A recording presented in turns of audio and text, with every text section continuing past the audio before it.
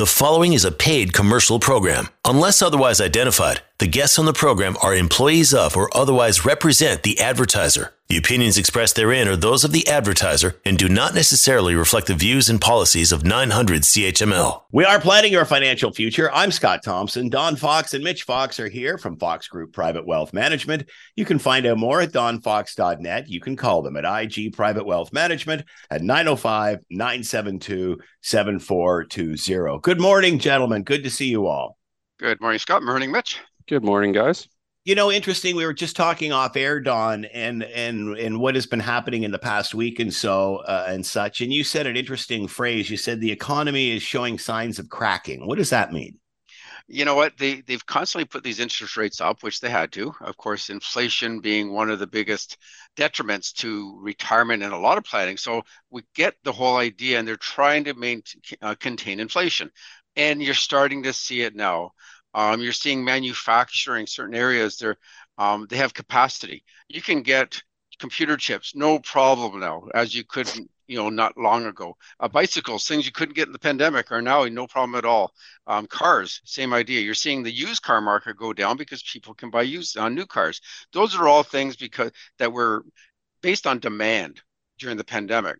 And now it's not, yes, the supply is caught up to demand, but the demand has reduced. And why is the demand reduced? Because people can't afford it at the end of the day.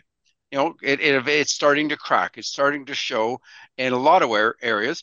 One area would be how long does an average listing take to sell? Right. Before you put any place up, and that weekend you had 100 people walk through your place, and there'd be a bidding war. And so that's not happening. And this is 100% interest rate driven. So the demand side is slowing down. And so the supply area is starting to show capacity. And I know Mitch is going to be discussing all about the mortgage side of things right now. Yeah, thanks for throwing me in there. I know that the average days on the market are definitely a lot more than during COVID. But I will say they are improving. If you look at August last year in 2022 compared to August 2023, it was about 28 days on the market was average in Hamilton, which is where our office is, for most properties. And that's the median actually. So the median amount is 28 days. And this year in 2023 was about 24 days. So slightly less, 4 days less, which is trending in the right direction, but it's definitely no bidding war selling in one day like it was during COVID. You could have just put anything on the market with holes in the walls and it was going to get a bidding war at that point.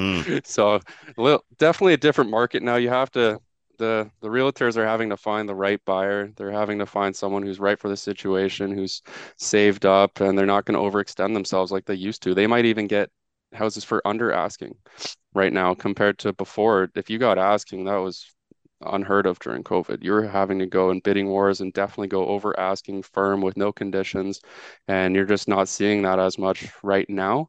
But things are trending slightly better as the interest rates do start to slow down a little bit right now. You can see that even Canada paused their interest rate, US paused their interest rates. They may rise again in the future. That's neither here nor there. They could go down, it could go up. They'll have to see how inflation trends right now. But the correction in the Canadian housing market's been going on for about a year and a half. It's often been lagging the stock market. The stock market this year has done okay. You're looking at the S&P, which is a S&P 500, which is a broad U.S. index, about 15% up. And housing's still kind of staying down from where it was last year. So last year, a lot of areas were down 20 to 30%. And they haven't recovered too much. You're seeing houses in Hamilton, condos in Hamilton that were selling for about 800,000 to 850 for a condo in downtown Hamilton, and now they're being listed for 650, and they're having trouble selling right now. They're potentially being on the market for over 3 weeks, and the listing just they're just there kind of sitting and hoping to find the right buyer. So it's a little bit of a different market. Stocks are trending more in the right direction a little quicker just because I think liquidity's better. It's a lot easier to get in the market when it's low, and people continue to buy that also on a monthly basis, which we preach all the time, paying yourself monthly and just having automated payments. You can't just automatically buy pieces of a house throughout the year. So a little different. Absolutely. And it might be, but you're also seeing some of the higher, more expensive houses. People seem to be From what I see anyway, and people I've talked to, they may not even put them on the market, or they're just delaying that. Yeah, Possibly there's not as much supply. They're just, and a lot of people are even renting out their houses now, trying to generate money. yeah, and I mean, you're saying the higher ones are tougher to sell. That's something I was going to point out earlier when you were saying the bikes and stuff like that. Luxury items are just tougher to sell in general, and people are getting rid of them because the interest rates have gone up, and they can no longer afford to have those expensive cars, those cottages, the things that they bought during COVID. So higher price items like luxury homes are a lot tougher to sell, especially when interest rates are so high. Mortgage rates have gone from lows of about 1.5% to now you can get a 5 year for about 6.35 with no CMHC insurance on it. So, or it might be higher as well. The fixed variables are around 6.8. So a lot of people are going in fixed right now. I know we've talked to our mortgage specialist, and she mentioned that everyone's going fixed right now. They like to lock in, especially with the stress test being a lot higher. So if you always have to qualify for your rate plus 2%. And so right now for a 6.35% fixed rate, you'd have to qualify at 8.35%. And for a 6.8% variable, you have to qualify at 8.8. So it's tougher to qualify for the variable, but also people are scared of the variable because people who went in variable when it was around 1.5% are now looking at interest rates at 6.8, maybe some over 7%. So it's the variable is a scary place to get in when things are going the opposite way. But a lot of people wanted to go there during COVID because they had that under 2% rate and they were so pumped. Well, even you look back to the last 20 years or so, I mean, variable was always an option and it really wasn't much of a risk. But we've just gone through a historic rate increase bang, bang, bang, bang, bang, bang, bang, bang, bang, one rate after the other. So, boy, that would be very difficult if you were in that scenario. Yeah, Yeah, and and I no, was just you're absolutely right, Scott. And most people love the ride down is great and variable, but Yeah. going up is very painful. And you have to adjust your budget basically every time there's a rate every time there's a rate Yeah. increase, you have to change your spending habits because it's got to come from somewhere. Yeah, and that brings me to a good point. Well, what should you do if you're looking to get into the market? So if you haven't bought yet and you're thinking about it, or if you have a mortgage renewing soon. So let's take a look at an example. I'd like to get in the higher interest rates. Not always a bad thing. The overall cost of the house is down. So 20% down on the house, that means your down payment's not going to have to be as much, which also means your debt's not going to be as big. It's an interesting psychological thing with humans that most rather have a larger debt at a lower interest rate, but you'll still have a massive debt. So some people rather have the house that was $1 million at a 2% interest rate rather than an $800,000 uh, mortgage at a 6% interest rate. You still have that massive debt. You still owe that $200,000 more, even though your interest rate's lower. So that's an interesting to think about there. So let's take an example that you buy a house at $1 million and the interest rates were uh, around 3%. You locked in for 5 years. Let's say you did it maybe just before COVID in 2020 or 2019, somewhere around there, and you put 20% down, $200,000, and now you have an $800,000 mortgage. Your monthly payment is going to be $3,785 a month, and after the 5 years, it's going to be about 683,800 remaining on it. So now let's look at current conditions, and you buy a house that is 20% cheaper at 800,000, and you put 20% down, so you put $160,000 down. So you have a $640,000 mortgage at 5.6% interest, which would be a very good promotional rate right now that you can find. It's tougher to find, but I did manage to find a few places. Your monthly payment's going to be 3906, and after 5 years of your mortgage, you're going to have $570,000 owing. So now let's reduce the mortgage to 3% and meet the other mortgage rate. So now that the 570,000 on the mortgage is $2,700 a month and 110,000 less in mortgage debt, the one in example A is $1,000 a month cheaper payment and has $110,000 less in debt. So you're going to be a lot better off, even if you're taking a larger debt right now, and then the housing market, the interest rates start to come down in a few years, which they do intend on bringing them back down. They're just trying to tame inflation. So even taking a higher debt rate, a lower debt right now with a higher interest rate, not isn't necessarily a bad thing to do. I know our mortgage specialist and I were talking the other day, and she's recommending either a 1 or 2 year mortgage for a lot of people. So a 12 or 24-month mortgage, because mortgage rates are already starting to come down a bit. You were seeing 7% plus 5 year fixed rate mortgages, and now you're seeing some that are under six if you're lucky. But if you get a 24-month rate, it's 6.79%, and our 48-month with IG is 6.19. So if you did lock in at that 6.19, you're going to be stuck there for 4 years. But if you lock in at for 24 months at 6.79, and then it comes back down and you're getting it around 4.5%, you're going to be saving yourself quite a bit of money in that example. So if you did lock into a mortgage, it's for 2 years, you're going to be saving yourself a lot of money. And I did do an example here that if you locked in to a mortgage for 5 years at 6.35 and your mortgage is 640,000, at the end of it, it's worth 577,000. But the other example, if you locked in at 2 years for 6.79 and then a 3 year at 4.25, which realistically in 2 years you could get back down to that. That was before COVID, and that was pretty close to the posted rate, which was actually not what people are getting. People are getting below that. So let's take 4.25. I don't think that's unreasonable. And the balance of your mortgage after the 5 years can be 572,000. So after those 5 years of putting that mortgage strategy in place, instead of just locking in for 5 right now, you're going to save yourself about $5,800 by doing that. So it's a good laddered approach to do that. Obviously, interest rates could go up slightly more, but mortgage rates, they do forecast them coming down, which they already started to right now. So it is a good thing to talk to your financial planner about. We have great resources. Our mortgage specialists have a whole team here, and they're always reaching out to clients and letting them know strategies of how they can reduce their debt and whether they should lock in or if they should take a variable at this time.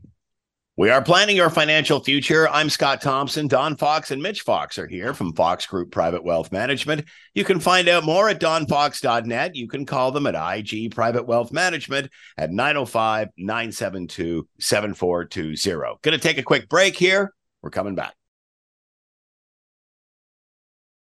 You are listening to a paid commercial program. Unless otherwise identified, the guests on the program are employees of or otherwise represent the advertiser. The opinions expressed therein are those of the advertiser and do not necessarily reflect the views and policies of 900 CHML. We are planning your financial future. I'm Scott Thompson. Don Fox and Mitch Fox are here from Fox Group Private Wealth Management. You can find out more at donfox.net. Call them at IG Private Wealth Management at 905-972-7420. Don, I meant to ask and Mitch at the top of the show, rumblings this past week over Alberta opting out of the Canada Pension Plan and doing their own thing. How does that work, or will it? Yeah, that's a great question. And as soon as I read that, I was looking, okay, how did they get over 50% of the Canada Pension Plan? This is something that all Canadians have contributed. It's based on number of Canadians contributing and where they live, the bulk of which live in Ontario. And so if anything, and of course, there's Vancouver, Montreal, but Quebec has their own QPP, Quebec Pension Plan, which was started in the same year as the Canada Pension Plan. So they never actually separated from our Canada Pension. They just had their own rate, and basically it's identical. So their contributions, everything's the same. They just did a parallel one. Now, in our case, we've been adding to this for quite some time. They've enhanced it, and then all of a sudden, I don't know which calculator this lady was using. In terms of going through, they're entitled to half of it. It works out on population. They're entitled to about 16% of it. So it would be a political hot potato in Alberta if they ever pursued this. And I think most Albertans probably would say, no, we don't want to do that, because at the end of the day, it's simply a pension fund. And it's just a big, massive pension fund. It gets invested a certain way. It's trying to make the best returns it can possibly do. And it is one of the areas that we are already paying for. So what parts of retirement are already paying for? Well, Canada Pension is one of them. So if you go back, it's kind of funny. Time goes by. And I know, Scott, you and I were talking about, retirement isn't that far off, like that magic 65 number. I know. Yes, you're right. Okay.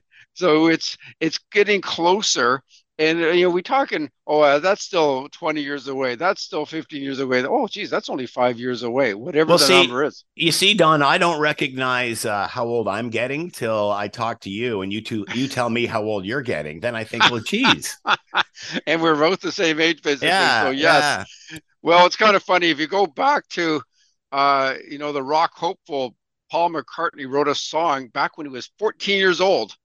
And you may have heard of this Beatles song, When I'm 64. And basically the chorus is it said, "We'll still need me, will you still feed me?" Etc. When I'm 64. Well, weirdly enough, Canada will. We do have social systems, and they will more or less help to, you know, contribute to your retirement. And Canada Pension Plan is one of the biggest ones. And the reason is again, we add a lot of money to it. It's on a monthly basis, and you don't have a choice. If you are making a paycheck from anywhere, self-employed, doesn't matter, you are paying into this. Now, I would suggest the only exception might be some people that are illegally taking cash. But are they really helping them themselves? Because now they're not contributing to a pension fund and they Yeah. don't have CPP disability. And I've actually seen this come back and unfortunately hurt those ones that were kind of thinking they're skirting the system and they end up getting a far less Canada pension plan. As So, long as when they're saving the tax, they're putting that money towards their own Canada pension plan. But I don't think many do that. no, that's it all sounds great on paper, but um, you know what? It's to me, it would be no different than any government pension fund. It's nice to have that one level or one fallback area of saying, okay, at least I know I'm making this much money per month. And that's what Canada Pension Plan is. And it's a fair bit of money if you look at it. It's based on, first of all, you have to be earning an income. So you have to make a certain amount of income to qualify, not to qualify, but to contribute. There's a maximum to top it out, and that changes each year. This year is somewhere in the 60,000 range, but it keeps been moving up. So you're a lot more of your contributions are going to it. It is not a exclusive club. Everybody is basically contributing to this. If you're filing an income tax return, you have a declared income by working. You can't. This isn't from investment income. It's only from working. You will be collecting. Now, when you do collect, it is a bit complicated. There's a lot of things that go into this, and it basically, ideally, you should go back and look at, say, notice of assessment, but you can actually go on the CRA website and check out how much you will be getting at Canada from your Canada pension plan. And it will actually go through every year you maximized it. So as a student, you would have contributed, but you likely you did not maximize your CPP. But it would actually show the amount you contributed while you're going to university, college, high school, and then when you started your first job and maybe your income was low at first.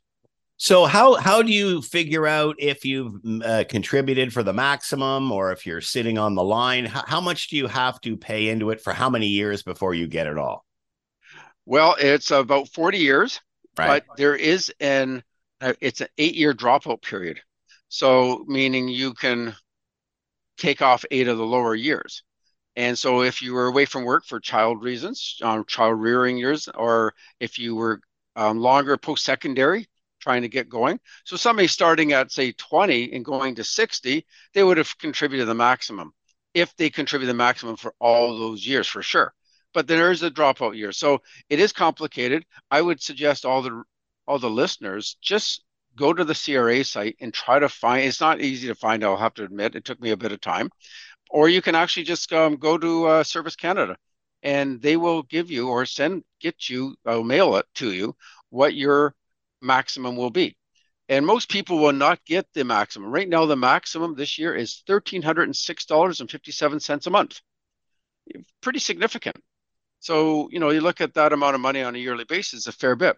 However, the average is actually $760 a month. So people are literally getting just over half of what the maximum is.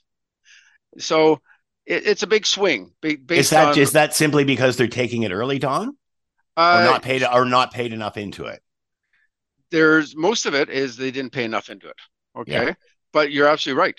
If you took it early, that is also part of it. And you would Yeah. get a 36% decrease if you take it, say, at 60 versus 65. All the calculations are based on somebody taking it at 65. Now, we've talked about many times, you can actually defer this all the way to age 70, which isn't all bad. You will actually get a 42% increase on your Canada pension plan. So basically, if you're getting 1306 and you're getting a 42% increase, all of a sudden now you're getting 1854 a month at 70. So that's 22,000 a year. And that's, by the way, both of these are indexed. So either are indexed, and it does make a big difference. So Canada Pension Plan at one time was considered an anti-poverty measure and was really to provide a bare minimum 25% of a person's income at retirement. So recently they've changed this and they said, okay, let's try to bring this, and they got this called a CPP enhancement. Really doesn't affect you and I, Scott, too much because we're kind of late in the game of contributing. Mitch, on the other hand, being 31 years old, you would actually be contributing and you will get a lot more of this enhancement. And this enhancement will actually get the younger folks, particularly the millennials and younger, to up to 33% of a person's average lifetime earnings rather than the current one, which is 25%. So basically a third versus a quarter. Pretty reasonable. Of course, we're paying for it. It's coming off our paycheck. Do people need to pay for it? My opinion, we've been doing this for a lawful long time. Yes, they do. Left to our own devices, humans aren't great savers. Putting off immediate gratification, that is saving. And you know what? Are we good at it? I know for sure we are not. This is why company pension plans and things have done so well for people for retirement. And you'll actually see the poverty number of people in poverty decrease when they hit 60. Why? Is because they're starting to collect their Canada pension plan early. So now there's another cornerstone to our overall retirement, and we've talked about this before, but I'm just trying to put it in simple terms. You want to layer your retirement income and create this retirement paycheck. And I know a lot of people say, well, Canada pension plan, it doesn't amount to much. Well, yeah, 1306 a month currently, an index, that's $15,672. That's at 65. Now, if you have a partner that has also worked throughout the time, now you can double that. So now you're getting $31,000 at 65 if you both contributed the maximum. Now that's unlikely, but that is a sizable amount of income. And so you look at the two and you're looking at $2,600 a month, or you can wait till 70 and get about $4,400 a month. So yes, there is stuff that we're already contributing to. Now, old age security, totally different. It is there to help retirement. You can't take it early. You can't take it at 60. You have to wait till 65. But like CPP, you can wait till 70. Big important point there. A lot of people still aren't aware of this. So if a lot of people are working past the age of 65 and they're thinking, oh, perfect, I'm going to get my OAS and I'm going to work. Well, you get what we call as clawback. And if you're making over $87,000 this year, you start to lose some of your old age security. I highly recommend do not start your old age security if you're still earning a good income at 65. And again, you really should kind of put this pension puzzle together with your financial planner because it is complicated and there's ways to get around things so you don't pay more tax. But an old age security, you have to live in Canada for 40 years. Doesn't matter if you worked, doesn't matter what you did. You just have to be here as a permanent resident or a citizen for 40 years. And this is kind of interesting. So we have some clients that have moved from different countries, and it's almost assumed they're going to get their old age security. And I know they may have done their own kind of retirement planning, but they've forgotten they weren't there that many years. So if you're there for 30 of the 40, you're literally getting a quarter less per month. Well, it's a reasonable amount of money also. That's $691 per month. Well, $691 plus the 1306, if you maxed out your CPP, there's $2,000 a year, $2,000 a month, just in government pensions. So not bad. Now, those recent change, those that are now 75 are getting a 10% bump, and they will be at $760 per month this year. And if you have very little savings, there's one more layer that the government has put in called guaranteed income supplement. And you can only get guaranteed income supplement if you started your old age security. And it's kind of interesting. If we've taken somebody that's retired, they haven't started their RSP, they haven't taken anything out of their RSPs, they may have downsized their house, they can get an income from their investments. They could have $1 million sitting there, getting this income, collecting their old age security, delaying their Canada pension plan, and actually qualify for the guaranteed income supplement. And that supplement is actually can be as high as $1,043 a month or another $12,000 a year. Now you won't get it long, but it is a mix in the equation. And it's really for those, and it's not asset tested, it's only income tested. So again, might be part of the equation, likely not for most clients, but it is something. I just talked to a client last week and they got 1 year of guaranteed income supplement because they're putting off both their Canada pension plan and their RIF payment. So then the next layer is employee pensions. We've talked about this. There's two types. There's the defined contribution plan, which is more the common way now. Most companies have gone to this, where you've put money in and the company matches it. I must, kind of look at, though, is if you are part of this plan, look at where you're investing your money. Extremely important. The default often is not good. I've seen a lot of people sitting in money market funds or cash, hardly earning anything.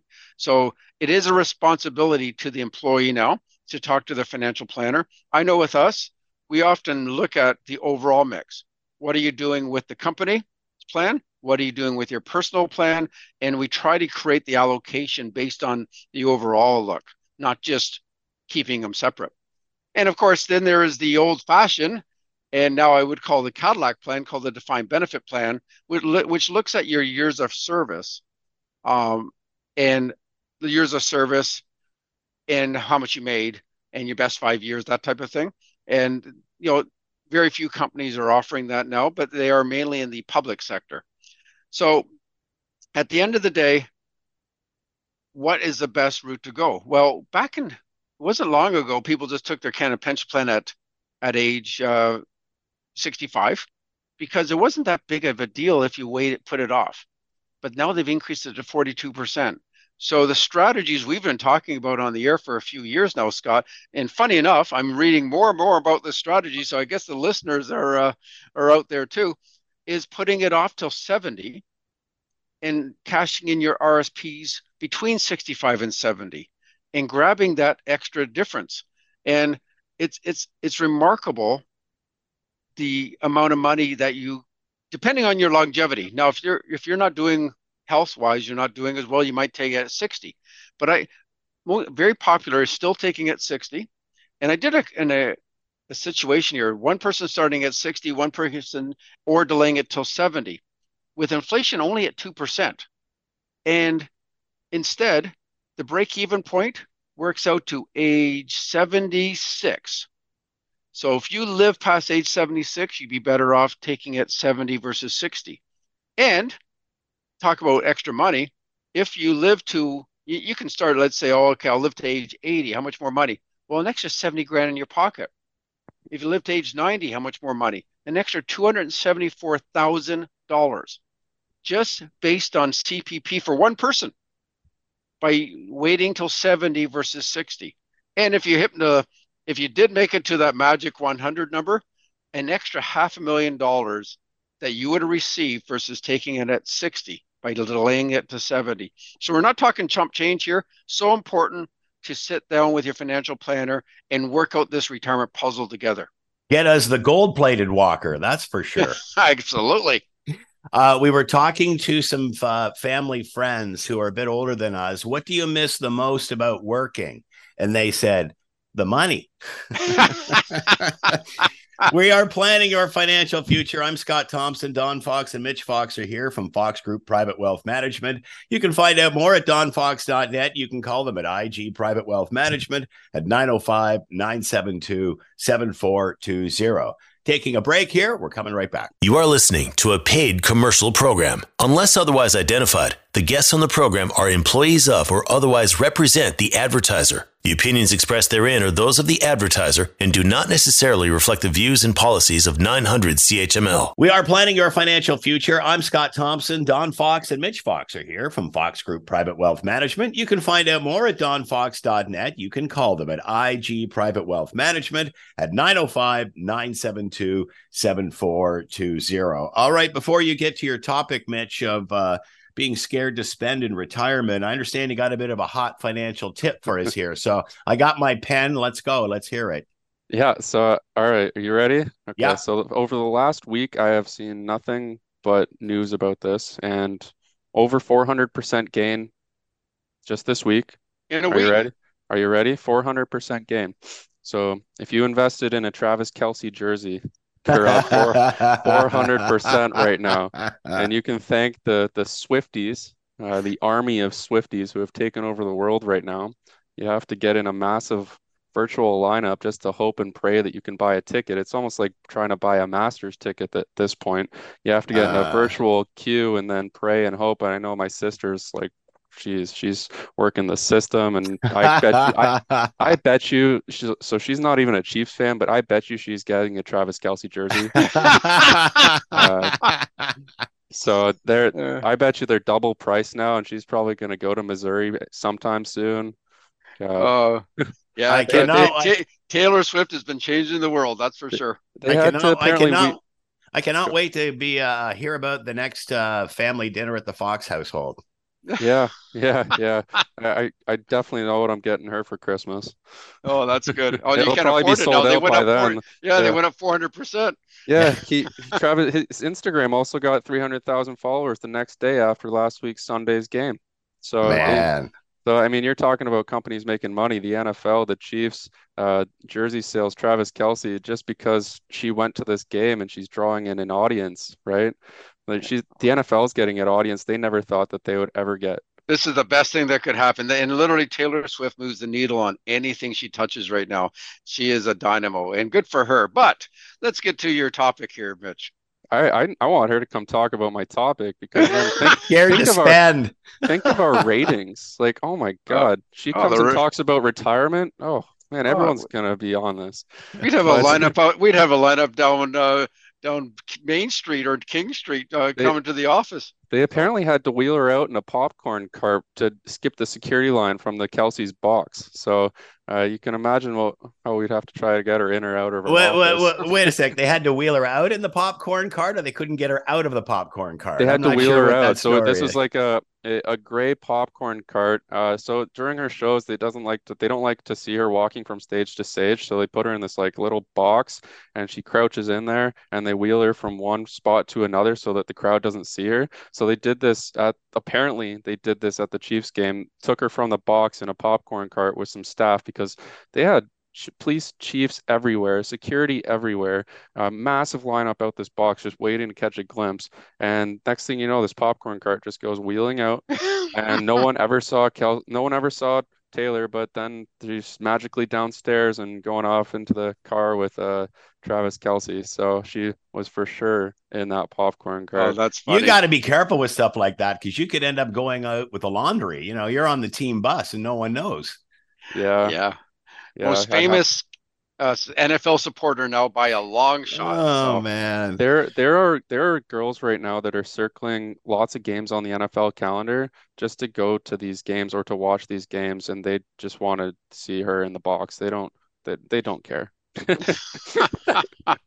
But from a financial standpoint, what can we help our audience with today?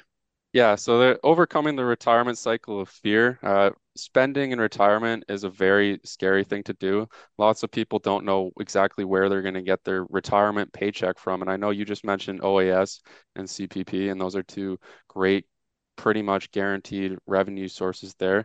But then throughout your whole work, you should have been building up your RSP, maybe your contribution plan at work. So those are two other places that you should be getting your retirement paycheck from.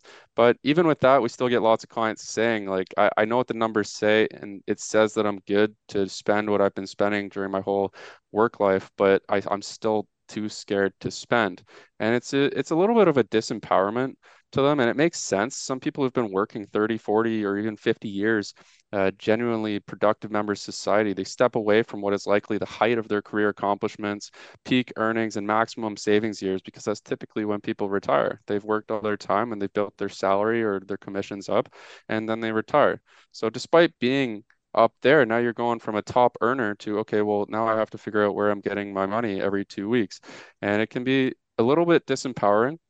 And one way to do this is to phase into retirement from a mental, physical, and financial perspective. There's a strong case for this, and to just not really just dive in there and just not have that mental ability of just like, okay, well, now what do I do? You should be planning for what you want to do, have goals, really think about what you want to do during retirement, and then you can talk to your financial planner and they'll be able to say, okay, well, you're going to take this much from CPP at 65 or 70, depending on the situation. You're going to get OAS, you're going to get your RIF, and this is how you're going to pay for all those hobbies and goals that you have set.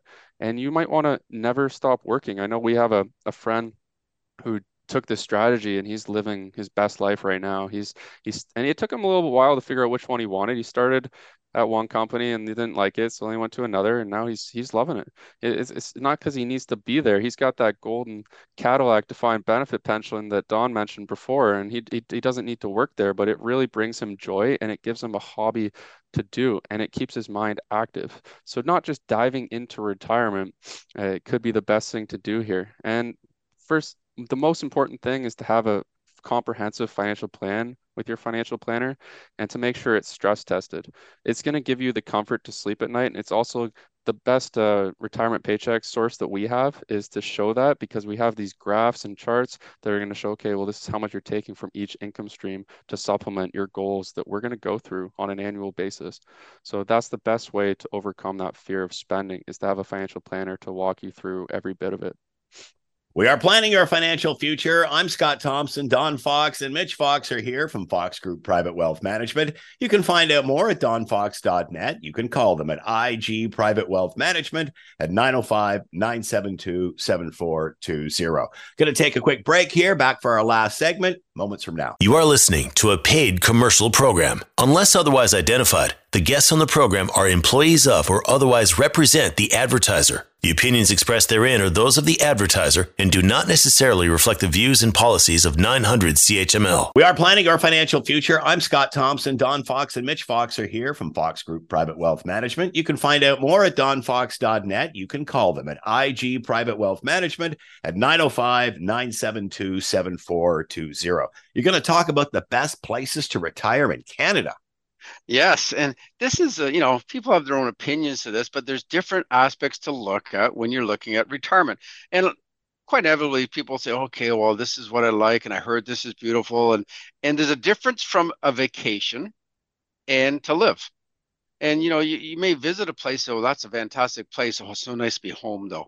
And so if you took, let's say, the average 65-year-old couple with $800,000 in RSPs, okay, they've done a pretty good job saving, 100,000 in tax-free savings accounts. They are going to take their Canada Pension Plan at 70 because they sat down with us and made up a perfectly good plan. And what kind of income could they generate to age 90 if they got a real rate of return of 2.1%? What I mean by real rate is beating inflation by 2.1%. That is very doable. This is kind of like a kind of an average situation. Well, one thing you would look at is, well, where would I be the happiest? Well, on the happiest front, it turns out that Newfoundland is the happiest place to be.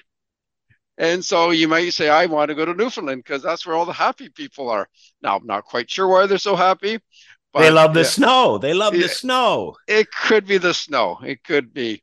Or they could say, you know what? I'm going to go to the least expensive area. Funny enough, Newfoundland's on that mark again. I can live in Newfoundland, and it's the least expensive place to live. But also Saskatchewan and New Brunswick are right in there also. And they go, okay, well, I'm going to really work this out. Where will my money last the most based on tax rates? Well, this is kind of interesting. even though we all live in Canada, the provincial tax rates are quite different. And so the best place to live would be Nunavut. You would end up with an income based on that scenario I painted of about $112,000. $112,000 a year. Not bad. That's an after-tax basis. You're getting 112,000. So you will get a lot more bang for your buck than, funny enough, Newfoundland and PEI, you would actually get less.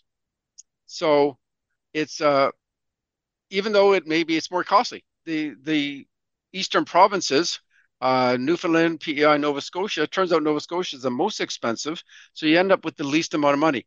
And I do apologize, it was not 112,000, more like 119,000 for Nunavut. Ontario isn't that bad though, 117,000, and the average is 115,000. So I'm going to go where I get the most tax, the best tax rate, and I get to keep the most amount of money. Let's all head up north to Yukon and Nunavut and Northwest Territories. Unlikely, because of course we also have weather, and so that might change your mind on that. Now, if you looked at homicide rate, okay, turns out Nunavut's the worst place in Canada. So, well, you might save in taxes. You may not like the other outcomes at the higher degree of homicides. 12.1 per 100,000 people.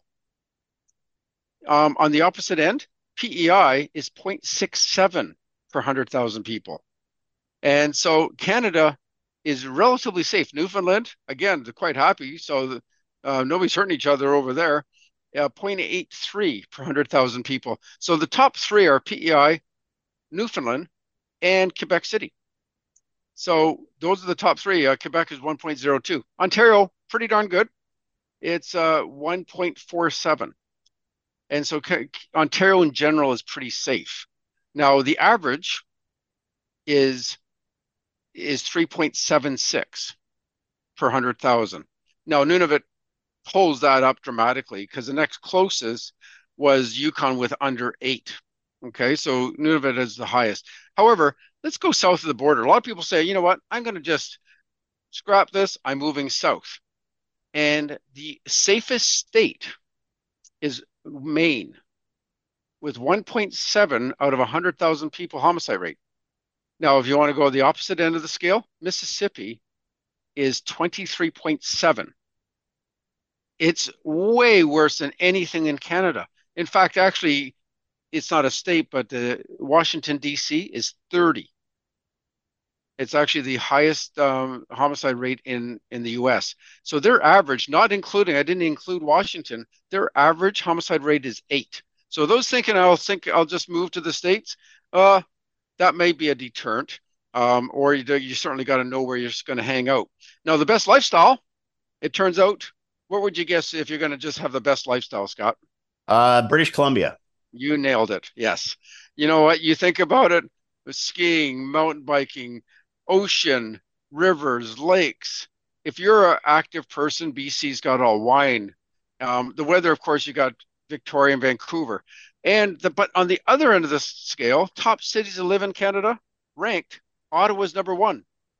Our next door neighbor here, Burlington, was number 2. And Oakville was number 3. So at the end of the day, take a look at all these factors when you're trying to say where you're going to live in. And it may end up being none of these. It usually is emotional, and it's where your family and friends are. Yeah, exactly. We have been planning your financial future. I'm Scott Thompson, Don Fox and Mitch Fox here from Fox Group Private Wealth Management. You can find out more at donfox.net. You can call them at IG Private Wealth Management at 905-972-7420. Another great show, gentlemen. Thank you so much. We'll chat next week. The preceding was a paid commercial program. Unless otherwise identified, the guests on the program are employees of or otherwise represent the advertiser. The opinions expressed therein are those of the advertiser and do not necessarily reflect the views and policies of 900 CHML.